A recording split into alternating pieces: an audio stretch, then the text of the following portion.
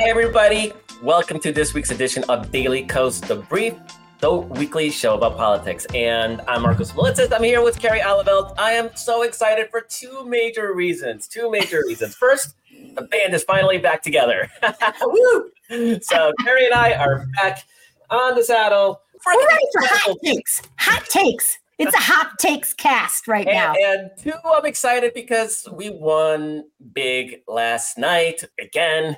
And Kerry, look, we're going to start off with a major disagreement right off the top, right? Because right off the top, yep, sparks flying.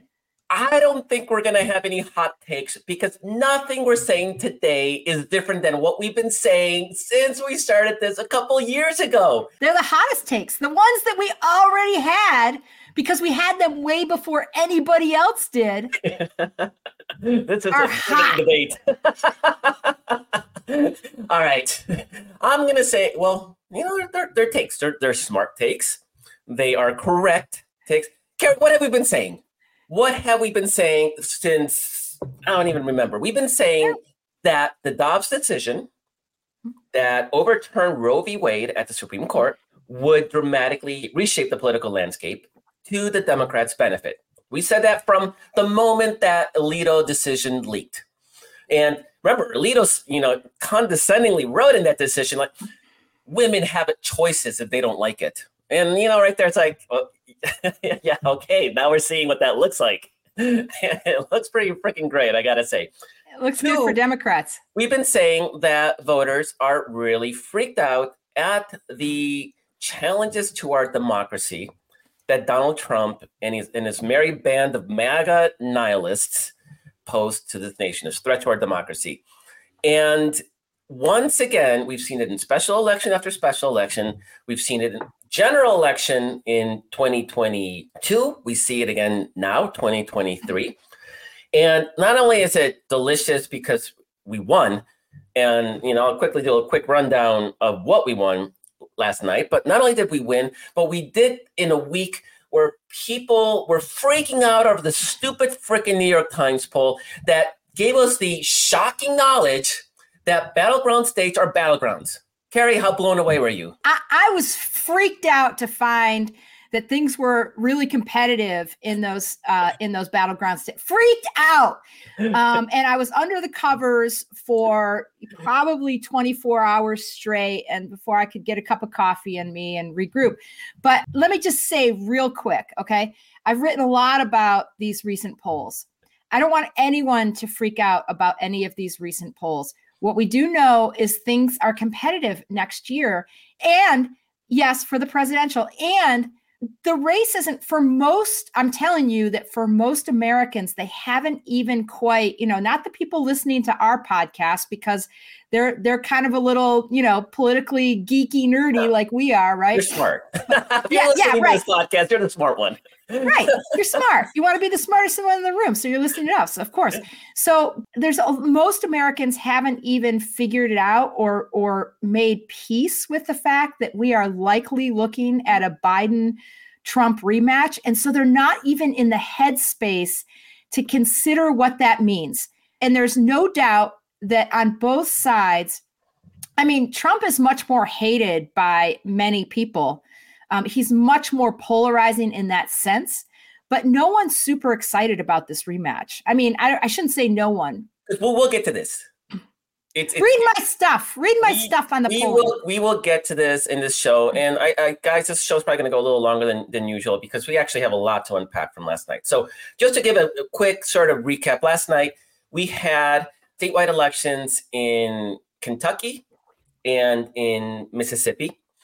And we had legislative races in Virginia and New Jersey and a couple other states. And then we had a bunch of school board elections. We had a bunch of county commissioner type elections. We had a bunch of mayoral races. And at the end of the night, without getting into the nitty gritty deals, let's just say Democrats won big. They won the Kentucky governor's race. And I don't want to understate just how big that was. Kentucky is one of the reddest states in the country. It is the most evangelical state in the country. 45% of Kentuckians are conservative evangelicals.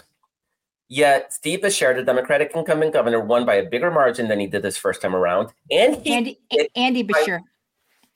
Andy. Yeah. Not only did he win with a bigger margin, but he did so running on abortion rights, and he did so running on protecting trans kids and fighting back against transphobia. And the Republicans thought, again, they keep making this mistake, right? They thought that trans issues would drive people to the polls and would win big, and because they live in this bubble where they think people care about things like this. And Kerry, I don't think I've told anybody this, but I was in the green room with Pat McCrory on Meet the Press a few months ago.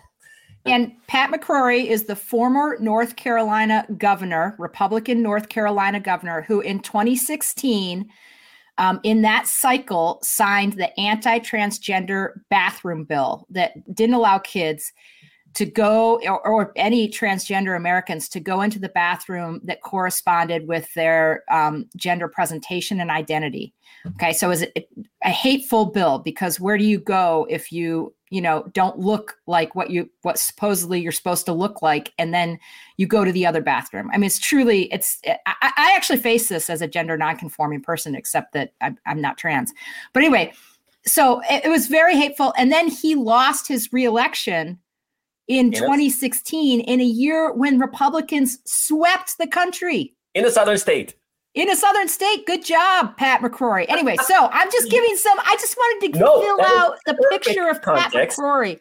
Yeah. Because I was in the green room with Pat McCrory at Meet the Press, NBC Studios, and he told me that he was ahead of his time back in 15, that now the issue, and the euphemism he used was women in sports, was going to counterbalance the abortion issue with voters and lead them Republicans to victory, not only this year, but also next year. And I was like, women in sports, you mean like young women being molested by coaches? Or do you mean equal pay for equal work? Do you mean, no, I mean, it was this trans, girls in girl sports. Like he can't let that go, Kerry. It's been how many years? He lost because he cannot let it go. And I think his party can't let it go either. Oh, they cannot. And they cannot. And what's so interesting, are we going to play that ad? Because we should go into, should we stop and play that? So Kerry, give some context there. Yeah. Right. So just remember, we're going to play for you an ad put out by Andy Beshear's campaign, right?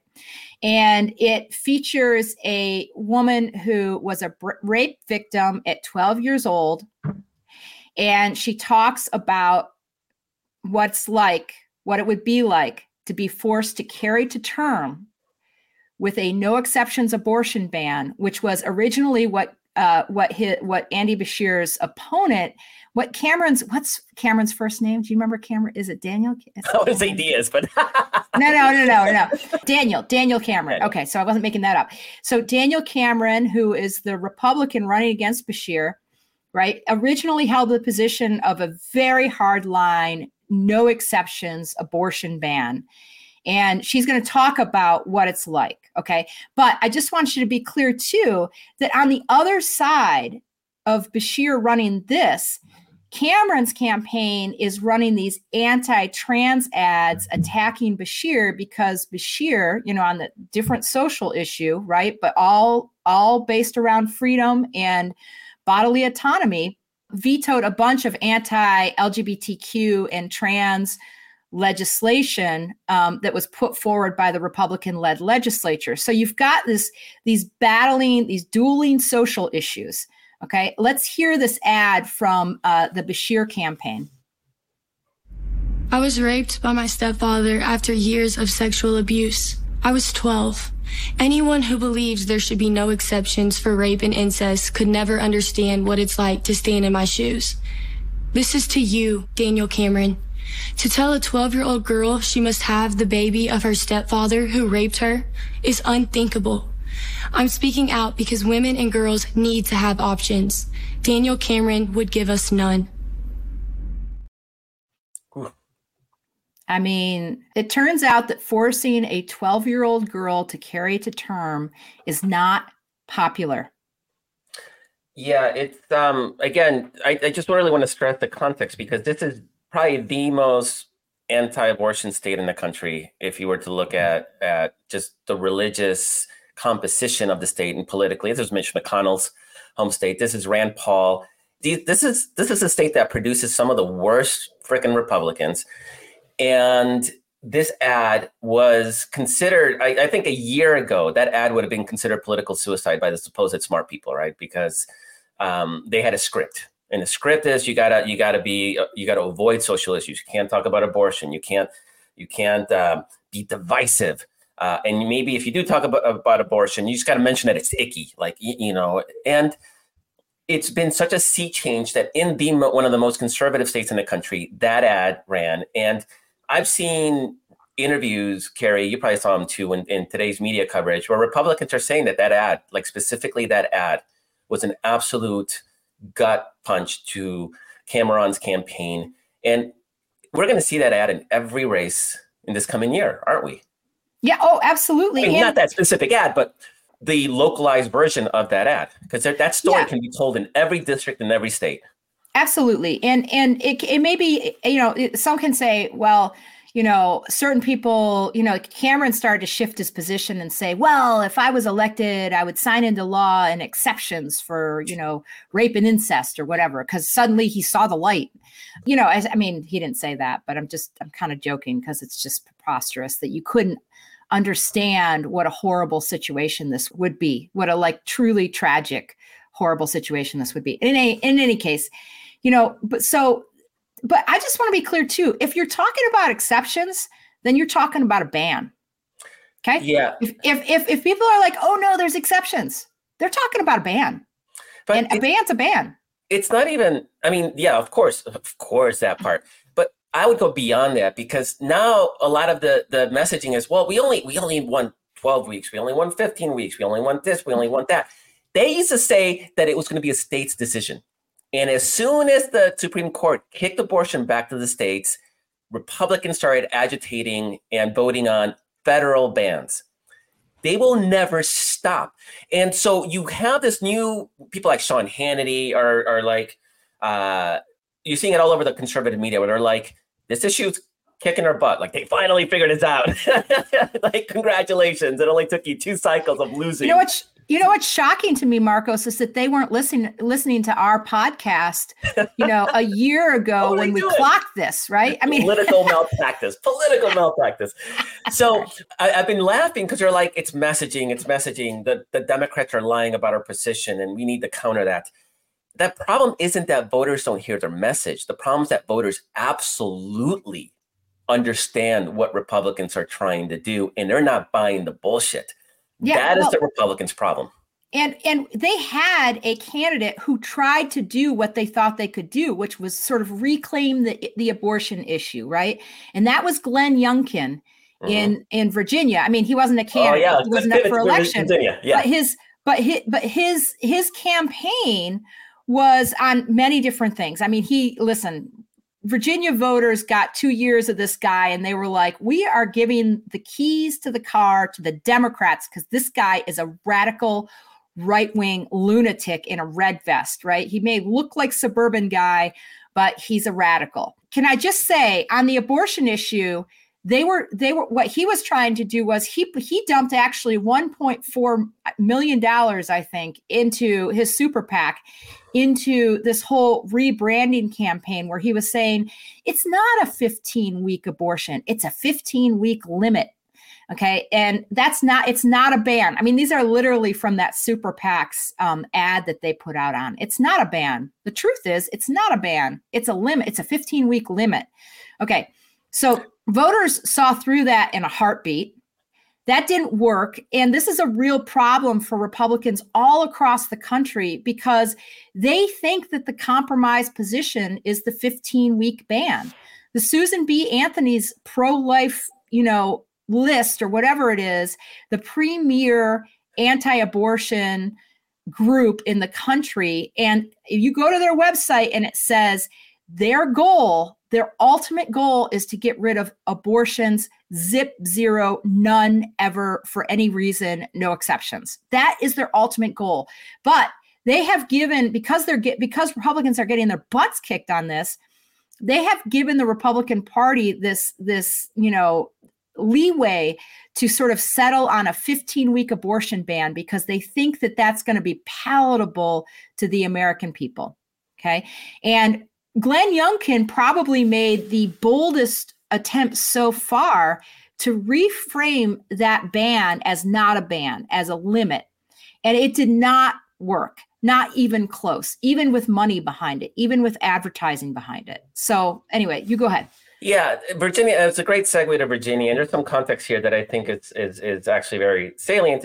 Glenn Youngkin won in 2021, which was a decent cycle for Republicans. I mean, Virginia is it's a purple to blue state. And for the Republicans to retake the governorship for the first time in, 3-4 gubernatorial cycles was actually a big, big deal. Not only that, but they won control of the state house. And they were 2 votes from the state Senate. It came pretty close. That same year in New Jersey, the Democrats almost lost a governor's race and lost some ground in the legislative battle. So it was like, okay, Biden was elected. Like here's the usual party in the White House loses elections, right? And after the Dobbs decision, that sort of flipped. But Youngkin won in large part. He didn't talk about abortion when he ran for governor. It was zip. And his biggest masterstroke was keeping Donald Trump away, because Donald Trump wanted to come campaign, and I don't know what they told him, but Trump stayed away from Virginia. He stayed away from New Jersey. They somehow convinced him to stay the F out. He did, and that allowed Youngkin to portray himself as a moderate, even though there was a secret recording of him admitting that he was anti-abortion and that first he needed to get elected to put that agenda. But it didn't get a lot of play with the broader public. So now he's elected, and these guys, they can't hide their stripes. And so he's in power, and he's pushing this rebrand on abortion. The political media is fawning over him. I mean, he got a tongue bath the last couple of months from all the Politico, New York Times, and Washington Post. They were even saying that he might even challenge Donald Trump for the presidency because these anti-Trump Republicans are looking for a candidate that can beat him. And he had his whole thing set up where he was going to make his big decision at the end of this month. And he really thought that he was going to get the trifecta, that he was going to flip the Democratic Senate, hold the Democratic House, and that he would ride that as a glorious, picture of the future of the Republican Party. Look how moderate he is. He only wants to restrict some rights, not all the rights. And the voters were like, yeah, no.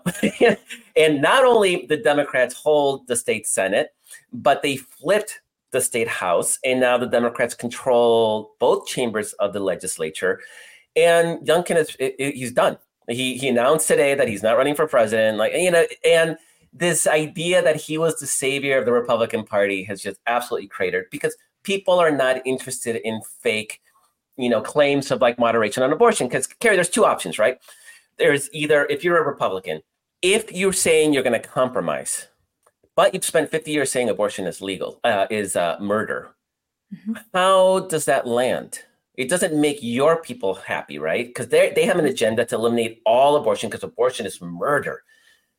We wouldn't say it's murder's bad, but until somebody's 12 years old, you can murder. You don't do that, right? So murder is murder. So you can't compromise on murder. And this is the bind that Republicans are in, is that they convince their base that abortion's murder. And now they're saying, never mind, it's only murder after a certain level.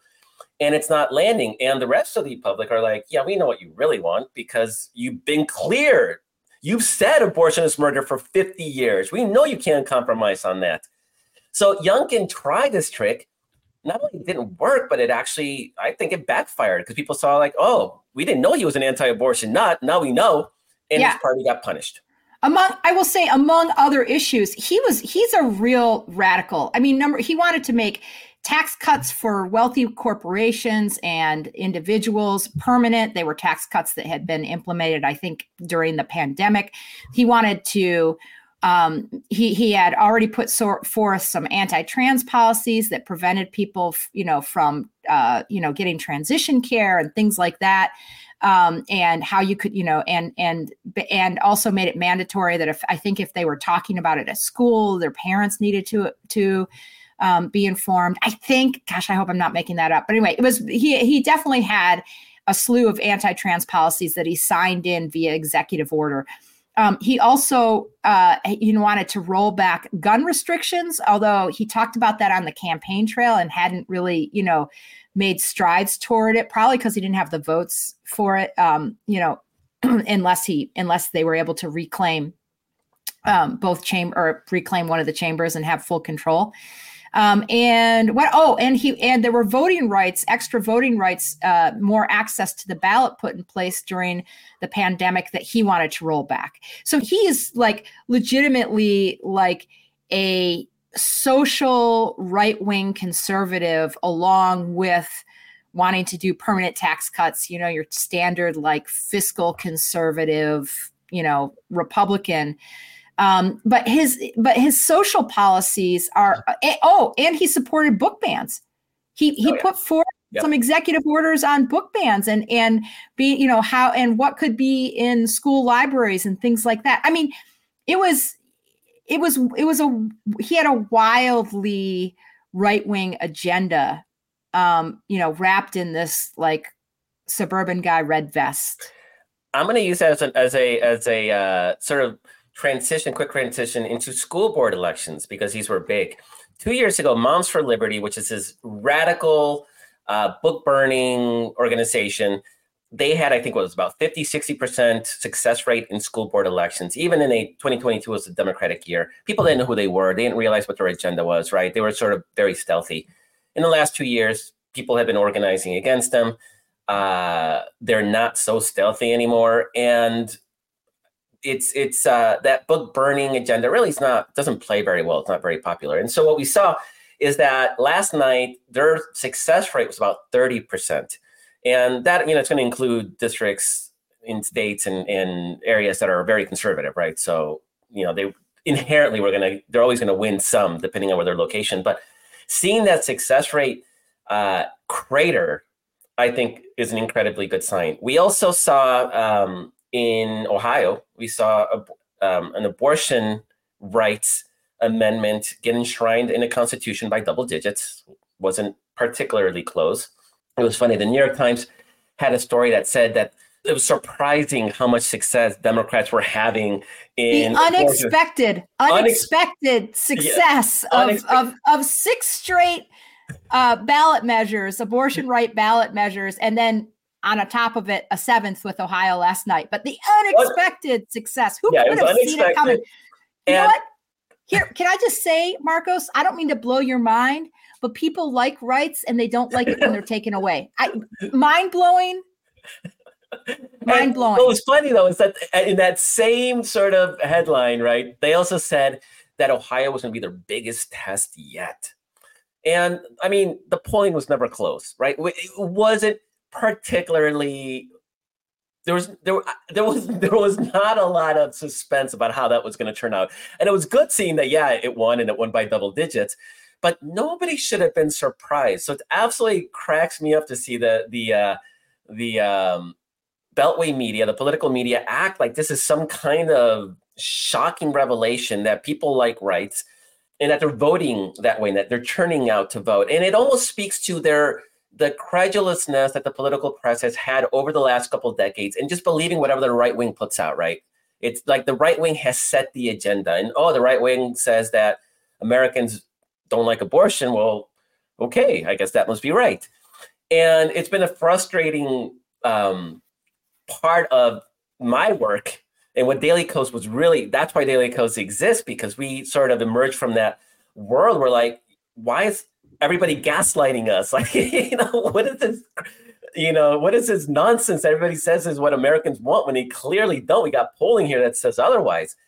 And now we have election results that say otherwise. And yet you still have the political press all shocked. And there was another example, which was Politico had a story a month ago saying that in New Jersey, the school board issue was really going to hurt Democrats, that people wanted parental rights. And by parental rights, they were talking about things like the book bans and oh, you know, a book has a reference to sex and or to gay people, and therefore parents are furious. And there was this whole thing about how the Republicans were going to make major gains in state legislative races because of parental rights. And of course, as I just said, Democrats actually gained ground in those state legislatures. And in Politico today, that same author today had to be like, okay, yeah, I guess, I guess. And actually, the headline was very clever. I had to say, it's like, I guess that's why they call them the blue state. And it is, right? But it's amazing seeing how credulous a lot of this political media is, despite polls that say, you know, rights are popular, abortion's incredibly, it's 2-1. It's 66-33 right now on abortion rights. And even J.D. Vance, who is the radical right-wing new senator in Ohio, who was elected last midterm cycle, he had his whole lengthy post on Twitter where he said that he's personally so pro-choice and he hates abortion and it's murder and all those women that have abortions are murderers, but that's not where the politics are, and that we need a new message. And of course, again, we're back to we need to change the message. But even they are starting to realize that they are on the outs of the American mainstream public opinion. And there is really something here for us to latch onto and to really work hard moving into 2024, because it's going to be a tough year. It's a tough map. We're looking better in the House. I think we'll take the House. But the issues of abortion and Donald Trump aren't going away. They're just going to get magnified. And Kerry, we said in 2022, this issue, abortion is going to be a big issue, but it's only going to grow because we're seeing stories every day of how people are impacted by the bans that have nothing to do with unwanted children, quote unquote. It has to do with ectopic pregnancies and other medical emergencies. And the horror stories are actually literally horrifying.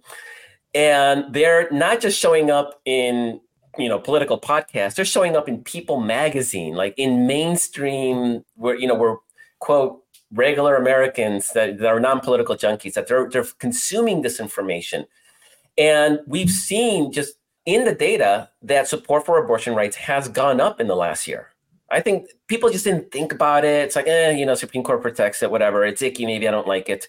But now that's actually a real issue. People are engaging with it. And no matter how many political people want to say, like, women are going to get over it or it's going to fade, it's not. It's going to become more salient. No. And what people are faced with is the realities of what tragic situations develop and what terrible situations people are put in if they don't have access to abortion care.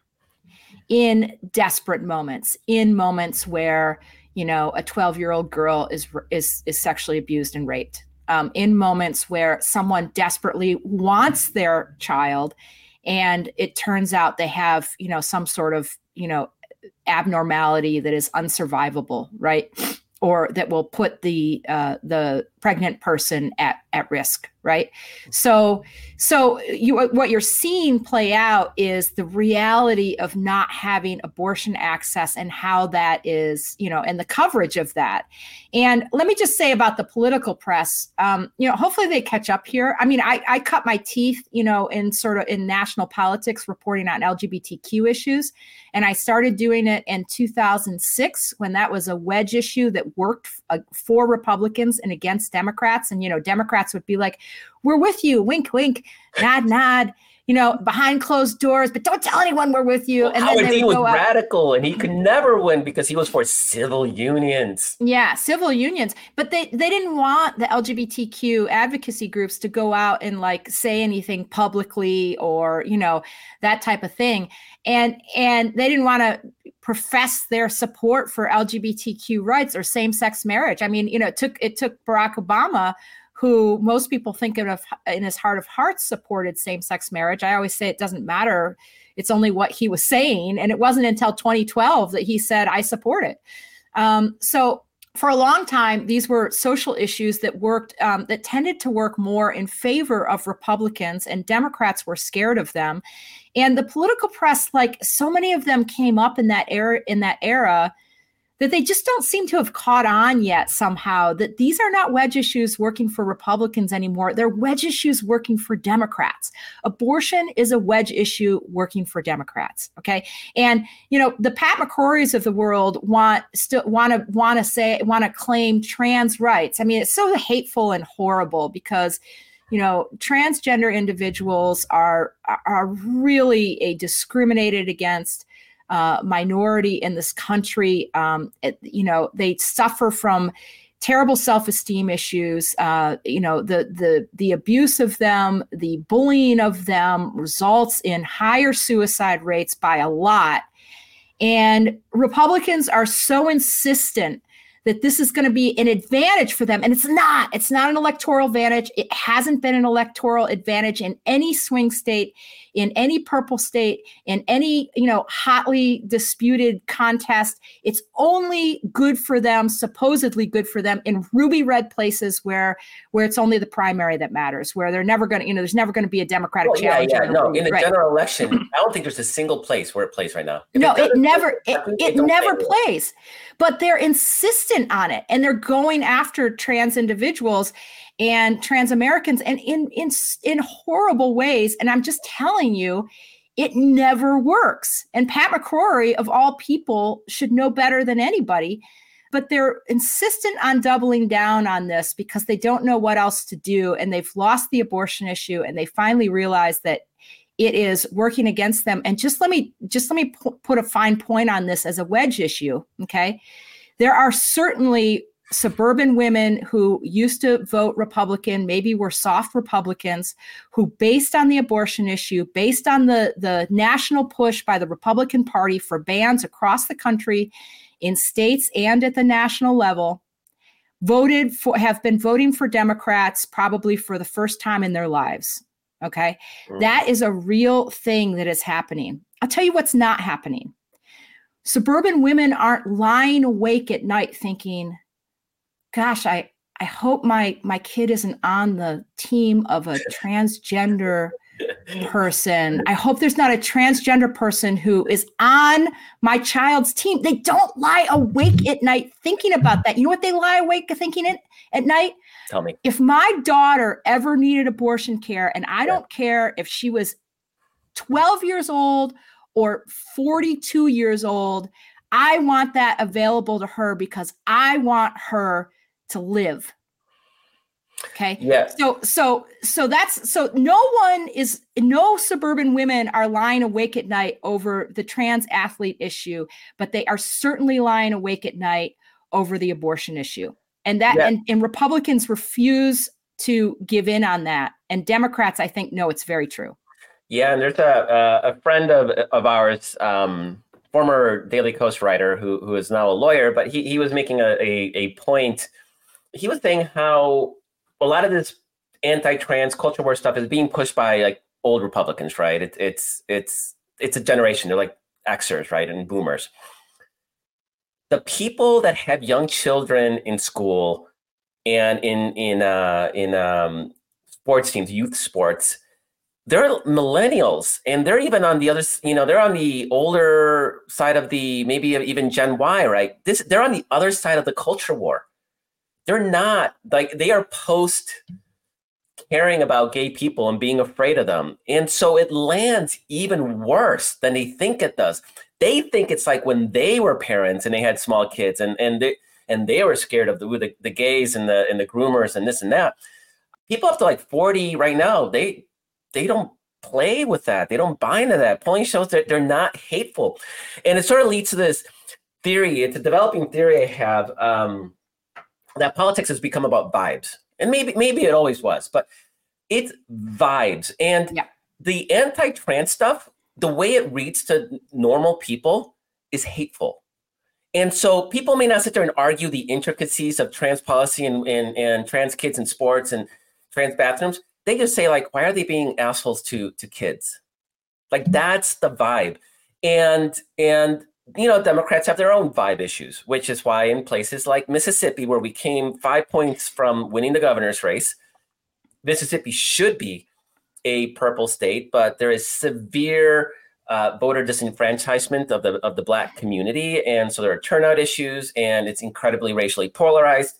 But people are voting, quote, against their interests, again, because of vibes. Oh, Democrats are hostile to Jesus, and whatever the arguments might be. And there was this, I'm going to sort of read this tweet because it just blows my mind. And it's by a young activist, and it went mega viral on Twitter, and it was picked up by a lot of the like high profile, Zoomer activists on Twitter. And there's this like, we hate Biden sort of vibe that comes out of them, right? And so like, why do you hate Biden? Like, what is it that's so offensive about Biden? And this tweet says, very sarcastically, how can people seriously say they're not going to vote for Biden considering all he's accomplished in one term?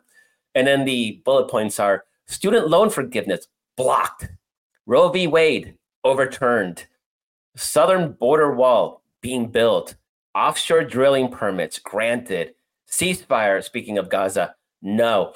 And on all of these, like they really want to blame Joe Biden for the Supreme Court blocking student loan relief, right? And then somebody in that thread said, like, it's not Biden, it's Supreme Court. And they say, well, he should have done an executive order. And people are like, that's what the Supreme Court blocked. He did an executive order like you want, and it was blocked. And then they're like, yeah, he should fight harder.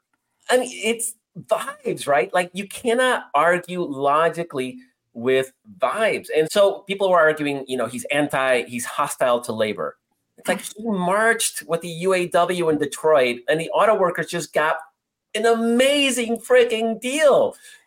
But the train strikers, I mean, there's always something, right? Because it's vibes. Right. It's not reality. I mean, people don't understand that was a gamble he took. He could have gone there, and if that UAW strike had gone on for months, turned to years, and they never got a good outcome in terms of contracts, that would have been horrible for him in a general election. And I am certain that within the White House walls, there was a big discussion about whether or not it was a good idea for him to go. It was the most pro-union thing that any sitting president has ever done by a long shot. Even close. Nothing even. I don't think a president has ever marched with striking workers. Not even close. Yeah, and I am sure that they debated, and there were people on the side of, don't do this. Just, don't go make a public statement. Don't, that's so high profile. Just wait in the wings, congratulate them if and when they get a good contract. Instead, he went there before the contracts were laid out. I think they were making progress at the time with Ford, but they certainly weren't anywhere with Stellantis and GM. And he went and did it anyway. And now they have very, very favorable outcome towards the UAW workers. And let me tell you something. Those favorable outcomes, the rising tide lifts all boats. So even non-union workers in other shops across the country get a little bit of a benefit from the contracts of the UAW workers getting better. Toyota's not unionized, and they got a similar contract. Yes, exactly. They didn't, some of these non-union workers, they don't have skin in the game in terms of they might lose their jobs, but they do get a benefit if the UAW gets a raise. They typically get a raise because those car manufacturers who don't have union shops want to at least be competitive with the unionized shots, right? Yeah, so anyway, it is mind-boggling. We're kind of off topic, but it is mind-boggling. And I have lots of thoughts that maybe this isn't the best show for Biden and whatever. But I will say that this is where your original conversation about Biden's numbers really comes into play. So I'm going to bring you back. I'm going to bring this back to that conversation because Biden's numbers, I know people are freaked out about some of his lower numbers and his low approvals. And I think we're in a place now where low approvals is just normal. Like Jesus would have low approval numbers. It doesn't, because the other parties can have 0, and you already got half the country saying, I don't like this person. You're at 50%, right? And so you only need a little bit of independence to say, we don't like this guy. And you're in the 30s. I don't think that's a problem, particularly when he's running against somebody with even lower numbers than Donald Trump. But here's the thing. I think the first response to that tweet that I just talked about said, I hope he can be defeated in the primary. So there's still a sense, a lack of realization, which you mentioned, that this is the field. It is Biden versus Trump. And I'm not going to get into whether Trump gets indicted, because of course that's going to have its own consequences. And that's, again, for another show. But all things considered, people don't really know or understand or want to believe that right now we're headed towards a rematch. And so saying, I don't like Biden, they think opens up space for a primary challenger to emerge or to even win. I don't even think they know that there are primary challengers. Reality is that Biden's actually fairly popular in the Democratic Party. That's why there's no opposition.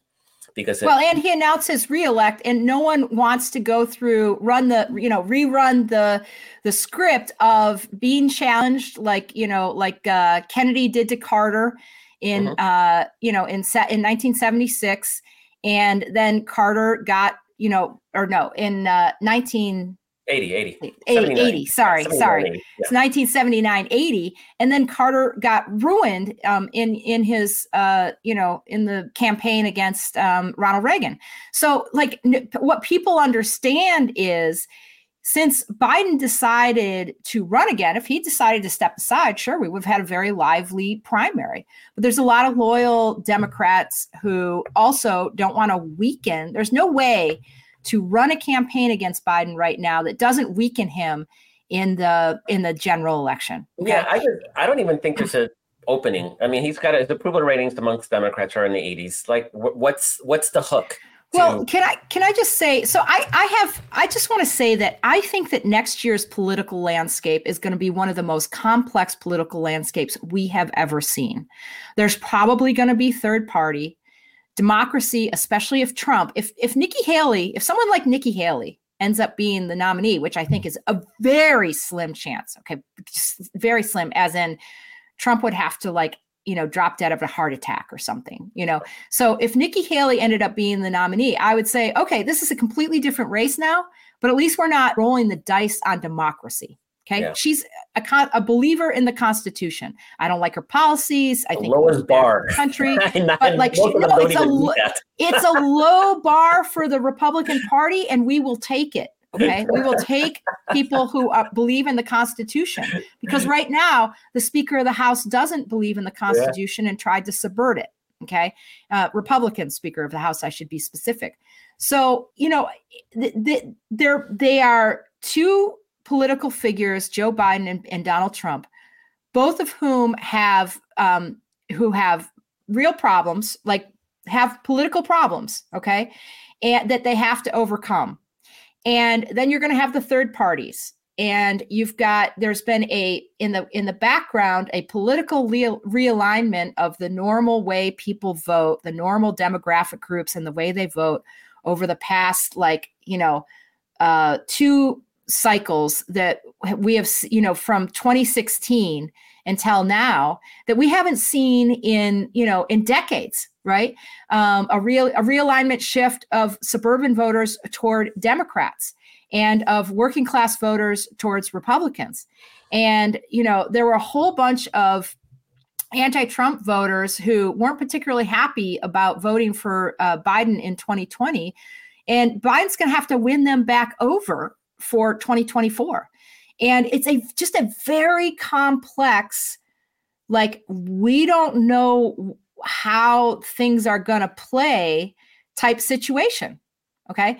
So I just want to be careful. I think Biden's best, at the moment, especially in this political environment where Trump is going to trial regularly. He's getting multiple indictments. He might never be able to do business anymore. He might, his business might be bankrupt depending on what happens in this New York civil fraud case. It's not looking good for him. It's not looking good for him. He is a megawatt candidate who steals all of the juice, all of the oxygen in the room. He sort of, it's hard for Joe Biden to get much time, space, or energy when Donald Trump is in a full on meltdown mode. And I will say that I don't want to go at length on this, but I just want to make this point that, Joe Biden, his campaign poured millions of dollars at a very early stage in the campaign to do this into ads in the swing states, touting his accomplishments, which were many and really amazing, given his slim margins in Congress for the first 2 years of his presidency. And he got literally like no bump out of that, nothing. So it seemed like a good opportunity for him to gain an early edge.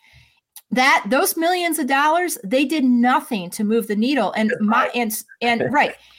And so right now, I think his best strategy is just to let Trump, help Trump sink himself. They should start doing a bunch of ads that help drive up Trump's negatives, remind people of how cringy it is to have him in the White House all the time, like running the federal government. And he's losing it in public events. Like he's not well. He's not well. Biden cognitive decline. I mean, Trump is saying the weirdest, like nonsense. I mean, he always was a little off, but it's different. It's gotten worse. And I think people kind of see, they're dismissing the trials now for a lot of people, except for, real Trump haters who are delighting in all the trials, all the legal ins and outs, right? They're just eating that stuff up. But most people are like, it's just white noise now. There's so much. He's got, how many, indictments against him and on how many criminal, and how many criminal accounts, right? 90 something, right? Yeah. So he's in 91 criminal counts, I think. They can't keep track of it, so it feels like white noise to them. But what wouldn't be white noise is highlighting his cognitive decline, right? Him like making claims like, oh, I won all 50 states. Oh, really? Did you really win all 50 states? That's amazing, Trump. So him saying things like, if I get reelected, we're gonna start asking people about their religion before they can come into the country. Oh, so not a democracy. We're looking at a theocracy now, right? Okay, so there are things like people need to be reminded of what it's like to be under his regime. And I don't think we need to. Yeah, and they will. It'll happen, but I think starting now would be just as good because Biden can't compete with the amount of energy that Trump takes in, and all eyes on him. But what they can do is start filling in the gaps of people's knowledge, or at least what they've forgotten about what it's like to have Trump in the White House, right? And I think they should poke fun at him. I don't think they should be this like, oh my God, we're going to lose democracy if blah, blah, blah. I think that, I believe that's true, but like, there's a place and there's a place for that, but it's don't scare people yet. Poke fun at Trump. I mean, that is probably Biden's best weapon and best message at this point in time. And he always takes the bait too. So he's gonna like lose his shit if you poke fun at him. He wants to be taken seriously. And I don't think anything upsets him more than a perceived or real slight. What's interesting is to me, the most effective pro-Biden message in the last year was Dark Brandon, which was nothing to do with anything. It was a vibe. Dark Brandon was a sensation. And it was the first time that he seemed cool. Because before that, I was like, I mean, we were very open and honest in the Democratic primary that we're like, yeah, he's old. I mean, it's no surprise. We're not going to pretend. Dark Brandon was the first time he seemed cool. And I already see that at the Republican debate tonight, this is on Wednesday, November 8th, that they have Dark Brandon posters or something. They're trolling. They're trolling Republicans with Dark Brandon stuff. I think they're, Trump's trying to do this counter programming thing where he's having Sarah Huckabee Sanders, his former press secretary and now governor of Arkansas, endorse him. Boy, that's going to be a barn burner. But they're putting up Dark Brandon signs around that. We should live blog that. That'll really get some views. Sarah Huckabee Sanders goes back on the stump and lies for old Trumpy a little bit more. But at least for the next several months, I mean, Trump is going to be in a lot of courtrooms, And it's the old political adage, right? Like if you see your opponent drowning, like throw him an anchor. Like it's Yes. like, look, there he is. Like, yes, it does not play well. Even that poll that everybody's freaking out about, that CNN New York Times poll, found that if he was convicted of any of those counts, that his support plummeted. I don't know if I believe it, because the whole poll's a little, but I don't know if it'll hurt him. To a certain degree. It'll hurt them. I think what you see in that is people's aversion to, oh, you mean we're going to send a convict to the White House? Like there's something that just doesn't feel good about that. And I got to tell you, among young voters who are deeply invested in justice, right? The idea that we're going to take a convict and put him in the White House, like the white guy who got convicted of criminal acts gets to go back to the White House and run the country. I just think on a gut level for Generation Z, for the youngest voters, that is just, they cannot imagine like white guy gets off scot-free, and goes back and runs the country after being convicted. I mean, I think that's part of what you're seeing there. But to your point about vibes, and I think this is an important point too. One of Biden's problems is, and you're saying like that Dark Brandon thing is a cool vibe, right? Our politics are so vibe ridden right now that like if you're trying to go out and sell policies, it's just so stodgy. And that's what Dark Brandon has. No, Dark Brandon has policies, right? No, he pushed through a shit ton of legislation. Sorry for the swears. And, and legislation that could bring about amazing change on climate change and all these other issues. But those are policies and they play stodgy in today's environment. And right now, he's like a vibe-free candidate pushing stodgy feeling policies. And those policies matter, by the way, but they're not what people are interested in. They don't seem to, they're not a shiny enough object right now to get people. This was Trump's big sort of revelation in 2016, because he literally zero policy. I mean, there's not even a Republican platform anymore. He got rid of it because it's all his vibe. Kerry, this is going to be our show. We promised a longer one. It was a longer one. But it really sort of, I think, sets a table for what we're going to be seeing in the months ahead. We have 1 year now, probably less than 1 year. Less than 1 year for the presidential election. It's going to be time for us to start ramping up as activists and start working to do the things we need to do to win. If anything, I wouldn't freak out about that New York Times Siena poll or any poll that you see from now, because all of them will show that the race is close in the battleground states. And this should not surprise anybody. We knew that. That's why they're called battlegrounds. In fact, we're in better shape because we have new battlegrounds in Georgia and Arizona, and they don't have any new battlegrounds in our state. And maybe North Carolina. I mean, I think that's an existing battleground. I'm counting that as like it's a long running battleground. So we're expanding. Maybe North Carolina. Yeah, we're expanding the playing field, and so I like where we are. I'd rather be us than them. Absolutely. But I like where we were ahead of this election, and people said, "Okay, great. Now we're going to do the work to win in New Jersey." And in Virginia, and in Ohio, and in Kentucky. And they fought so hard in Mississippi, and my heart breaks because all that hard work, but they're building infrastructure that will someday make Mississippi a competitive state. So I don't think it's a loss. It's just victory deferred. We're building on something. And that spirit, that energy, we're going to need that going into next year. And nobody should think or believe otherwise. This is never going to be easy. It was never going to be easy.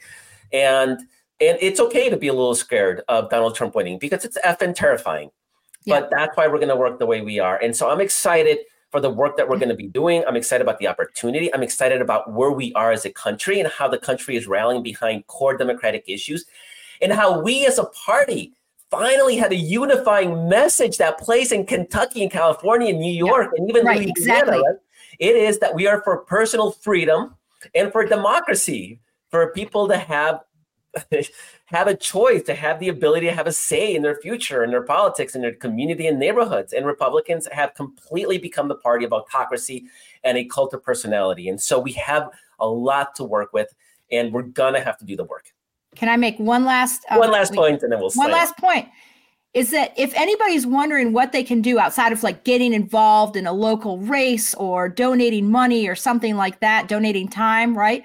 the best messaging thing you can do is just reminding all your anti-Trump, like, and I'm not talking about the Trump haters because they're going to vote for sure, right? But like the anti-Trump and like, Trump squeamish, like family members and friends and whatever, that not only do they need to get out and vote, they can't vote for a third party. A third party vote is a vote for Trump if Trump is the nominee. Okay. So just like, this is something you can tell any of your anti-Trump friends.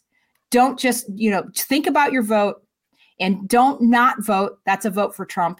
And don't go and vote third party. That's a vote for Trump. Both of those are a vote for Trump. And everybody needs to remember that heading into next year. And it's, you don't have to like belabor the issue. It's just a point to keep making over and over again. So that's our show, Kerry. Thanks so much for joining me. I'm glad we got the band back together. Thanks to Walter for producing the show. We have a new person helping behind the scenes. Perry is our new social media person. So thanks to Perry for the work she is doing to spread the word. And thanks to you, the viewer, listener, reader, people who are part of this movement to save our democracy and to save our rights. So thank you for all the work you do. I love you from the bottom of my heart, and I can't wait for the work that we're going to be doing in this year ahead. Thank you so much. Please like, follow, subscribe, do all those things. See you all next week.